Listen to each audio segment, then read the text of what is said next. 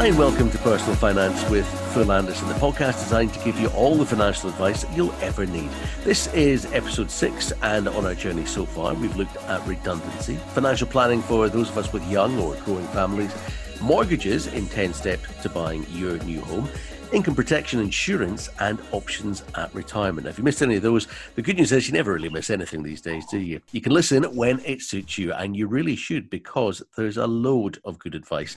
Search Personal Finance with Phil Anderson on Apple or wherever you get your podcasts, and please remember to rate and review us and subscribe, and that way you'll never miss an episode again. It'll drop for you every week, box fresh. That's Personal Finance with Phil Anderson on Apple or wherever you get your podcast. Now, today we're looking at pensions versus ISAs.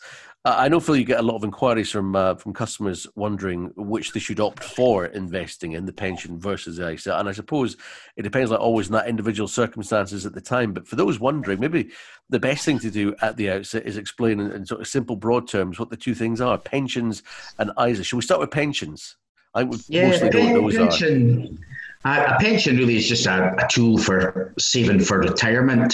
So generally with a pension, you would save your money into it. At some point in the future, once you've accumulated a pot, that would then provide you with an income, usually when you stop working. A few different types of pensions. You've got the old final salary schemes, but there's not so many of them going about nowadays. Most people tend to have more like personal pensions or pensions through their work, that maybe their work contributing, auto-enrollment schemes. So a pension is more a vehicle for saving for retirement.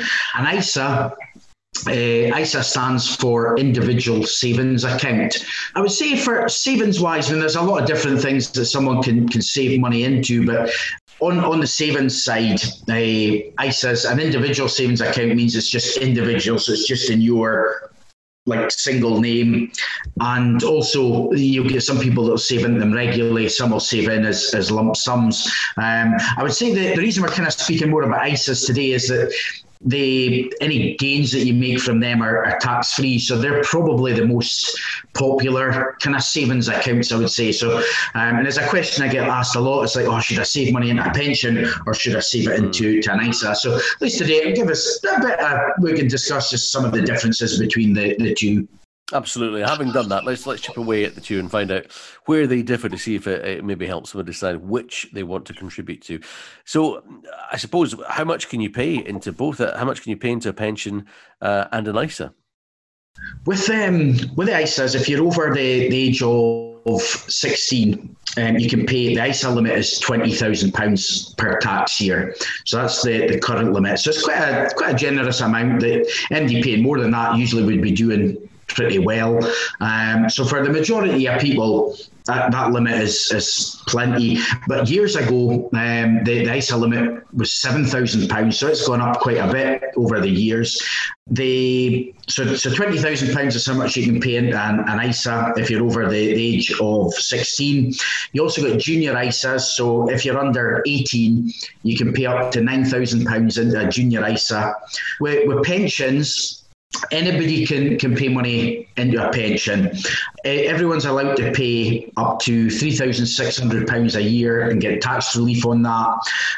The maximum you can pay into a pension in a year is £40,000, but there are ways that it can be done that you can pay more than that in, but 40,000 is the maximum, or up to, they call it relevant earnings. So if you've got like a salary, let's say your wages were £30,000 a year, then 30,000 is the most that you can pay in a pension. So you can basically put your whole annual salary into a pension and get tax relief on that, but we'll cover the tax relief in a few moments as well. So generally for most people, 40,000 is the maximum in a tax year that they can pay into a pension, and for an ISA, 20,000 is the amount there. Okay, I'm wondering. I don't know why I wonder like a rich person, but I do. I don't have the money, but I kind of wonder a little bit like a rich person. So, you say £20,000 is the maximum you can invest in an ISA. How many can you have? Is it just one?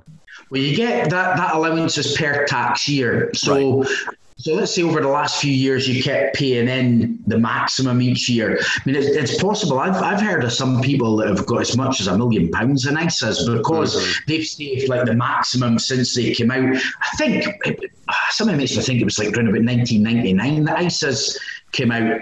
So it was quite some time ago now. But you'll get some people that have put the maximum in each year, and they think, right, I want that money. Any gains that I make in that, I'm not paying any tax on, which is an important thing for a lot of people. So you can have, let's say you've had one ISA in the last tax year, you may have paid the 20,000 into that. You can then open another one in the next tax year. With ISAs as well, you've got two main different types of ISA. You've got a stocks and shares ISA, and you've also got a cash ISA. So a cash ISA is just like a sort of deposit or bank account, and a stocks and shares ISA would generally be viewed as a long-term investment where you're investing into stocks and shares. So different places that you can invest, but you can have more an ISA with more than one provider. So you may think, right, this year the Clydesdale Bank's got the best rate, so I'll open one with them. And the next tax year, you might think, right, I'm wanting to do a stocks and shares ISA, so I'll look at a different provider. So it doesn't all have to be with the one company. And pensions are the same. I mean, you can have a pension. I often find that people have got several pensions because they maybe had one in an old job here, they've opened a personal pension themselves. So again, it's sometimes good just to sit down and say, right, what have we got? What's the objectives of each of our kind of policies, and kind of look and see from there.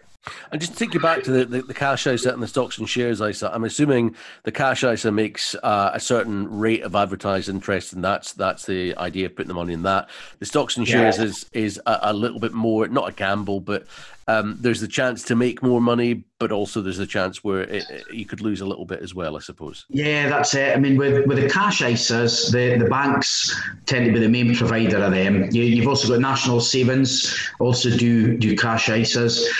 The interest rates, I mean, like the Bank of England base rate at the minute is really low. It's the lowest it's ever been. So what you tend to find is that the rates for cash deposits are really poor. Some of the cash ISAs is as little as like 0.01%. It's just the rates are really pretty dreadful. You tend to find the longer you leave it in a cash ISA, like some will offer maybe a fixed rate cash ISA for 2 years, or you maybe have to give them 30 days notice or 60 days notice. Generally, the longer you leave it, I mean, you get like 5-year fixed rate ISAs, but again, the interest rates I always think are quite poor on that. So some people will think, right, I'd rather leave the money long term, so they'll maybe look at stocks and shares ISA. But again, it's all risk and reward. Generally, I mean, if the bigger risks you take, potentially the higher rewards. But not everybody can afford to lose the money that they're putting away into something. Mm-hmm. And again, just taking you back to that ISA thing for a second, Phil, I sound like I'm obsessed with this, but no, it's okay. Let's just say I've got 20k in my ISA. Can I then open an ISA for my wife? You mentioned junior ones where you could save up to £9,000 per year. I imagine there are people who are putting ISAs for their wife, perhaps their cleaner, their grandchildren, and they're just sort of stacking pots of cash all over the place. Yeah, I mean, you can pay in. I mean, with an ISA, I mean, if you have to watch sometimes if you're gifting money to the kids. But generally, I mean, like if you wanted to put money in for, like, say, 20,000 into one this tax year for yourself, you might think, right, I want to do the same for my wife. So there's options where you can kind of do that. And then again, you've both got that allowance next year that you could add the same again there.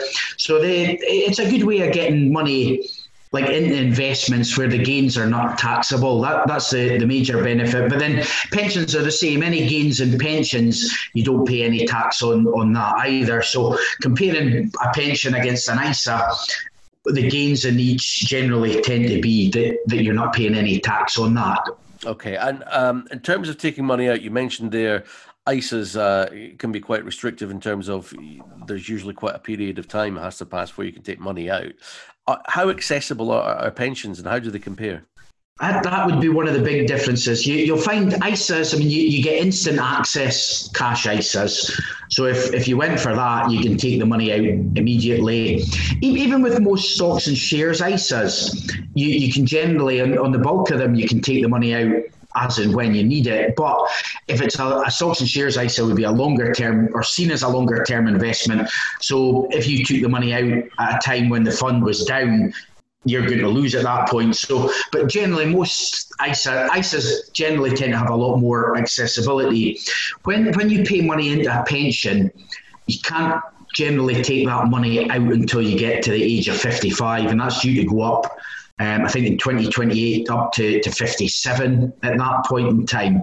So for most people, like for ourselves, if we pay money into a pension, we're not going to be able to take any of that out until we hit the age of 57. So you've got to, when you're weighing up what you want to do, you've got to think, right, do I need this money? Will I maybe need this money? Is it money I can leave until age 55 or 57 or whenever it may be? So that is a big consideration with things as well. And what sort of things can you invest in with each? So as I said, with ISAs, the main sort of types of ISA, you've got cash ISAs and stocks and shares ISAs. And when it comes to pensions? So with pensions, you can invest in so many different areas. You can invest in, I mean, if someone's investing in a pension, same with ISAs as well, what a financial advisor would do is they would look and say, right, what's your kind of attitude to risk and capacity for loss? So they would look at it and say, right, would you be comfortable if your investment went down? Again, what's your plans for this money? What risks are you kind of comfortable with taking? With a pension, it generally tends to be longer term investment. So for me, I don't think you should have your money in a pension. You don't really want it in cash unless you were maybe near retiring, and then you thought, right, I want to take less risk at this point as I get closer to maybe drawing your pension. But with pensions, you can invest the money in cash. You can invest it in stocks and shares, bonds, commercial property. There's so many different areas that you can kind of invest in. And to be fair, ISAs have got that as well, where you can invest in a cash ISA. With stocks and shares ISAs, you can take different degrees of risk with them as well. If someone wanted something really high risk, there's plenty of funds out there for that. If somebody wanted a stocks and shares ISA that's maybe a bit more on the cautious side, they can look at that sort of thing as well. So investment choice on both pensions and ISAs, you've got a lot of different investment choice that you can invest in there. So there's not much difference between the two in that respect, to be honest. What about if you're looking to draw an income? Let's say you reach an age where you can access your pension, and you're also able to access your ISA. If you're looking to draw an income, what's best in that regard? The good thing with an ISA is that if you start drawing money out of that and taking an income from it, you've no tax to pay at all on that money. So that's a real good thing with an ISA. With a pension, when you take money out of, if you've got a personal pension, by the time you get to whatever, or say 55 at the minute, you can draw 25% of that out as a tax-free lump sum. You could then put that into, say, ISAs or other investment. There's tax efficient investments that you could draw that money back out of. But generally then the rest of the pension, if you're taking it as an income, will be taxable. So that's maybe a downside against pensions. But then where pensions benefit is that you get tax relief on the contributions going into it. The very next thing I was going to ask you was about tax relief and the contributions. Yeah. So that's one thing. Like if you put money into an ISA, if you paid 10 grand in an ISA a day, 10 grand goes into it. But if you pay money into a pension, you get tax relief added at the highest rate of tax that you're paying. So if it's a basic rate taxpayer, so I mentioned earlier, everyone's allowed to pay $3,600 into a pension and get tax relief on that. So if you pay in $2,880, you get 25% added, which brings it up to that 3,600. So that's giving so you're getting like 25% added to your pot straight away, which is a great boost to it. And if you're a higher rate taxpayer, you're getting even more added to it. So for the likes of myself, I mean, I started to pay a lot more into my pension now because I'm thinking, right, my earnings are good. So let's take advantage of the fact that I'm getting so much tax relief added to it straight away. And that's one of the major benefits of a pension over an ISA.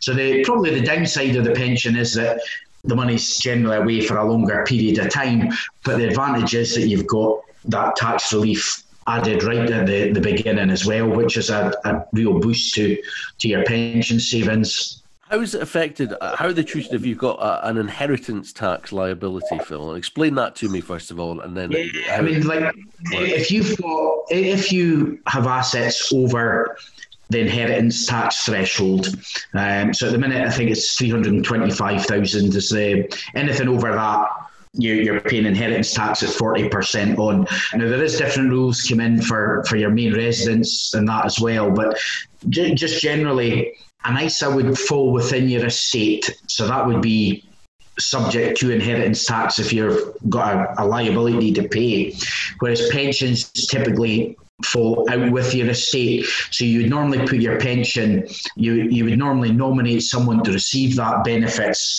should you pass away. So pensions are very good from an inheritance tax point of view. I remember a few years back when I was a financial advisor, I don't advise anymore. I run a financial advisory business, but I don't actually give advice these days. But I remember a few years back when I did, there was one chap who he wanted to draw an income, and normally most people would just think, right, I'm taking that out of my pension, and that's where he was getting it. So what I said to him, I goes, look, you've got an inheritance tax liability, you've got a couple of £100,000 in ISAs.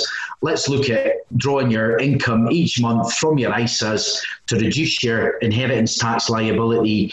When you die, your pension pot will then go typically free of tax or free of inheritance tax to who you wanted to go to. So that was what we looked at. So sometimes by doing a bit of financial planning and speaking to an advisor, they can look at ways that you might not realise can benefit you in certain ways. So from an inheritance tax point of view, that's where pensions can be very good there as well, should someone have a liability for that. Yeah, my own humble brain's cogs are turning, and I'm getting to a point where I'm thinking, it sounds to me, for the most part, and this is just all that I've picked up, that maybe an ISA is good to a certain extent, and then you want to dump what you've got in your ISA into your pension at some point. Can you do that? It is. I mean, that's one thing that I've done over the years as well, is say to somebody, right, okay, let's maybe start off by saving the money in an ISA. You don't want to commit it too long. You don't know if you might need it at some point in the future. So you can save into the ISA, and then you can always, like, depending on how much you're paying in, there is an option where you might say, right, I want to now pay that into a pension and get the tax relief on it. Now, especially if your earnings are going up. So let's say you're a basic rate taxpayer for quite a number of years, and then suddenly you become a higher rate taxpayer. You're then going to get 40% tax relief. In fact, in Scotland, the tax rate's higher, so you actually get more tax relief on it going in. So that's something there. Like, you might think, right, my earnings are going to rise quite substantially, so I want to benefit from getting more tax relief on it at some point in the future. So again, that's where good financial planners come in and look at all the different, like, they'll look at someone's circumstances, not just today, but what it's likely to be in the future as well. So again, that's something that you can do. And another benefit of doing it that way is that you can still have access to money when it's within an ISA. Whereas in a pension, monies aren't quite so accessible generally when they're in a pension fund. Okay, interesting stuff. This is pensions versus ISAs. Now, each week so far, as we've covered various topics, Phil's given us a look back at his own life story and how it's been affected by the subjects we've been discussing. You've talked about this a little bit already today, but I wonder if you've got anything for us this week, Phil, concerning pensions versus ISAs. You mentioned there that you started just recently maybe putting more towards the pension. Yeah, that's one thing. I mean, my earnings the last couple of years have gone up quite a bit. So because the tax banding has gone up for myself, I mean, I tend to pay a lot more now into pensions than I do ISAs. It's good to have money accessible though, so and ISAs can be a good vehicle for that. But I know for me, just based on my personal circumstances, I tend to pay a lot more into pensions, but that's because the tax relief is very attractive to myself, and that's monies that I won't need until I hit like the age of like late 50s, early 60s, and then we'll look at kind of doing stuff with that. One thing to note when I go on about like the higher rate tax relief, there's every budget that comes around almost every year. You get a lot of commentators saying, oh, the government are going to be looking to save money, so they may do away with a higher rate tax relief. And it's important to note that things change. And again, that's why it's good to review your finances regularly, because the amounts that you can pay into things change, tax reliefs change. Nothing stays the same for very long in this game. That's one thing I've noticed over the years. So it is good to kind of have a regular review of your finances. So if you do have a financial advisor or a financial planner, like I would recommend, most would recommend that you do sit down with them at least annually, just say, right, let's keep looking at your circumstances. People's circumstances change all the time as well. So at the moment, I'm putting money away thinking, right, I don't need it for anything else. But there may come a time where I think, right, maybe want to have more kids, so I don't want to spend so much money on paying it into savings. But saying that, I've got 6 boys already, so I don't think I'll be more kids. But it's just trying to do what's best for each individual. Yeah, if you're looking for a tip on what to spend money on with 6 boys, Phil, I've got a few ideas for you. We always do this bit as well. You find inspiration, I know you do, through various people that you admire. And if you've ever seen Phil on social media, every now and again he'll pop up a quote. He loves a quote. Have you got one that fits our subject matter for this episode on pensions versus ISAs? I've got a really good one today. It's from Warren Buffett. So it says, "Do not save what is left after spending, but spend what is left after saving." Now, for me, I'm a lot more of a spender than a saver. So that's one that I really should pay heed to. So I thought it was really good. Like, do not save what is left after spending. That's what most people would do. But spend what is left after saving. I mean, he's one of the richest men in the world, so who might argue with him? That's great theory, isn't it? It's right, and I'm the one that needs to save more and spend less. Yeah, great in theory, that one. Let's hope that it works out for you in real life. Or as my granny would have said, "Dinna spend what you can't afford." Right, so to summarise on this episode, Phil, pensions versus ISAs, the takeaway points, the things to remember. Yeah, I would say, like, try to decide what's best. It is kind of like an individual, like down to someone's individual circumstances. But I would say that the main thing, if you were considering, am I wanting to pay into a pension or saving an ISA, what I would say is, like, what's your objectives? How long are you looking to invest for? Will you need access to the money?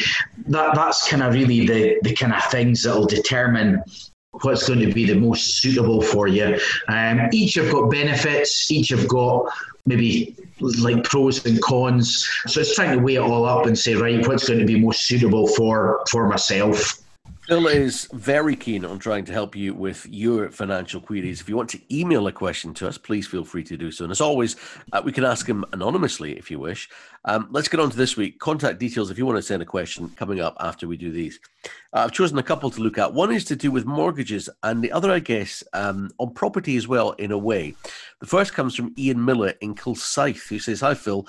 I heard a thing the other day which said the Rightmove property website and app has reported a huge rise in business over the summer, successfully sailing against the tide of nearly everything else. And yet when I've listened to you always say the mortgage product market is a little bit sensitive at the moment. Not all the usual mortgages are available or are out there. I was wondering how both things can be true. And do you see a time soon when the market will open up again? Because right now I want to buy, but I'm stuck." Yeah, I'm finding at the minute, my business, Phil Anderson Financial Services, generally we tend to do about 400 mortgages a year. So we do quite a number of mortgages. Our mortgage advisors, honestly, inquiry-wise, this is the most we've ever had in. I would say in the last couple of months, we've had more mortgage inquiries than ever before. It's just nuts. And sometimes I think, is it because we had such a period where everyone was locked down, and there was, like, at that point, we were dealing with a lot of existing clients reviewing their mortgages and helping them with that, and there wasn't so many people, you weren't able to buy because you couldn't go and view properties. So there is a bit, I think, is it all just bottlenecked into one go? But it is. So we are getting an awful lot of mortgage inquiries at the moment. What we are finding, though, is that the mortgages are more difficult to get. So lenders are restricting the loan to value. So at the minute, as I speak today, I think 90% is the maximum that you can get from any of the lenders. So you need at least a 10% deposit to put down. That changes quite a bit. There's been some days where 85% was the most, but it's varying a bit there. But there's definitely movement in the market, although the mortgages are harder to get. And you kind of hope that maybe later on in the year and early into next year, the criteria will start to ease a bit again. Lenders are nervous. I think there's a lot of job losses, unfortunately, with people that's maybe been furloughed, that's not getting taken back, and lenders are nervous. But I can see why somebody like Rightmove's property website would be reporting like huge rises over the kind of summer months and into the fall, because it is. We've seen an awful lot of inquiries coming in here. It's just that the mortgages are quite difficult to get at the moment for certain people. I mean, if you've any adverse credit or not much deposit, it's a lot tougher just now. Mm-hmm. And of course, with Rightmove, I imagine people are sitting at home during lockdown, and it's that sort of wish your day away, isn't it? You're sitting there looking round these homes online, but unable to go and do it in person. The second question comes from Fiona in Old Meldrum. Now, Fiona's one isn't on a financial product as such, but certainly to do with property. Now, she says, my mum has just been accepted by a care home because she has Alzheimer's. And she was becoming too much for my dad to be her full-time carer. They're both in their 80s. He still lives in their marital home. They don't owe anything on it. If I can avoid it, I don't want my dad to have to sell his house to pay for mum's fees, which amount to nearly £1,000 a week. A friend has suggested we get dad to transfer ownership of the house to the kids in an effort to avoid this, as it would then not be his asset. Is this a good idea? And is there anything else that I should be doing?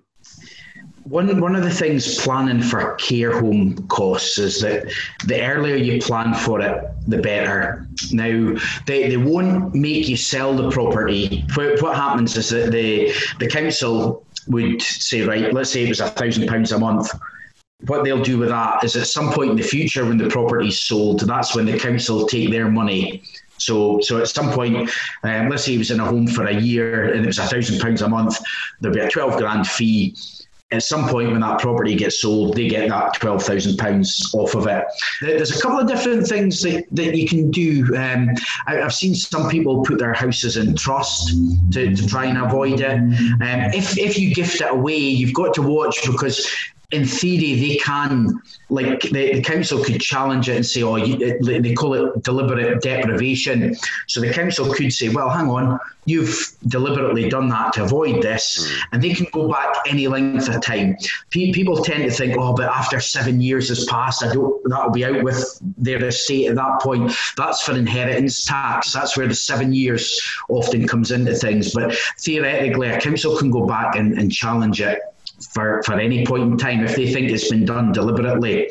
That's why I've seen quite a lot of folk set up trusts. Another thing that you can do as well, like a property will be owned, let's say it's a married couple and they own a property. Usually that property will be owned jointly. And what you can do is you can actually do it so that they own 50% each, and that way if somebody ends up in a care home and there's a massive bill, the council can only get their hands on half of it. So that's one kind of thing that solicitors can set up as well. So it is, I would say in that situation it's going to be a little bit more difficult to kind of to plan or to kind of mitigate the bills, but certainly the earlier someone looks at that, the better in that sort of situation. But the council wouldn't make you sell, they wouldn't actually make you sell the home to pay for it. They would take their money at some point in the future when the property's sold at that point. So effectively, it's just what's happening is that the services that they provide, they're on tick right now, and you're going to pay up for them eventually. That's it. Yeah, the bill's clocking up, but then it would get paid at some point in the future. You can actually. This happened to my own auntie. Or my uncle ended up in a care home, but my auntie had actually died before him, and they were able to actually change her will after she had died. So what they did was they then took the way her house was set up in joint names, they kind of changed that so that her half of the property then went to her kids. So they inherited that on her death. My uncle ended up in a care home, and it meant that the council the maximum they could ever get would be like half the value of that house. Mm-hmm. So I'll be honest, at the time I didn't realise that you could actually change somebody's will after they had passed away. You learn something new every day, and I remember at the time thinking, oh man, can you do that? But there is other options to try and mitigate, like to try and reduce what has to go to pay for care costs. Another thing that, for example, if somebody's got money in a capital investment bond, there's a very small element of life insurance attached to them. So when the council looks at what assets someone's got, they actually class that as a life insurance policy. So that capital is then disregarded. So there's ways that people can look at trying to they avoid it, but there's things that can be done to try and mitigate having to pay as much as what you maybe have. Because a year or two in that care homes and your money's fairly rattling down, that's for sure. Absolutely. Okay, well, I hope that's helped a little bit. I would just say as well, before you get in touch with the question, there is a chance that we may have covered it in depth in a previous episode. There's a real vault of knowledge to be explored in those. Full details for where you can find those in just a second. I'm John Mellis. Thank you for joining us today for Personal Finance with Phil Anderson. If you feel that you need a helping hand with anything we've been discussing or anything else of a monetary matter, find Phil for Finance. Search Phil Anderson Financial Services online.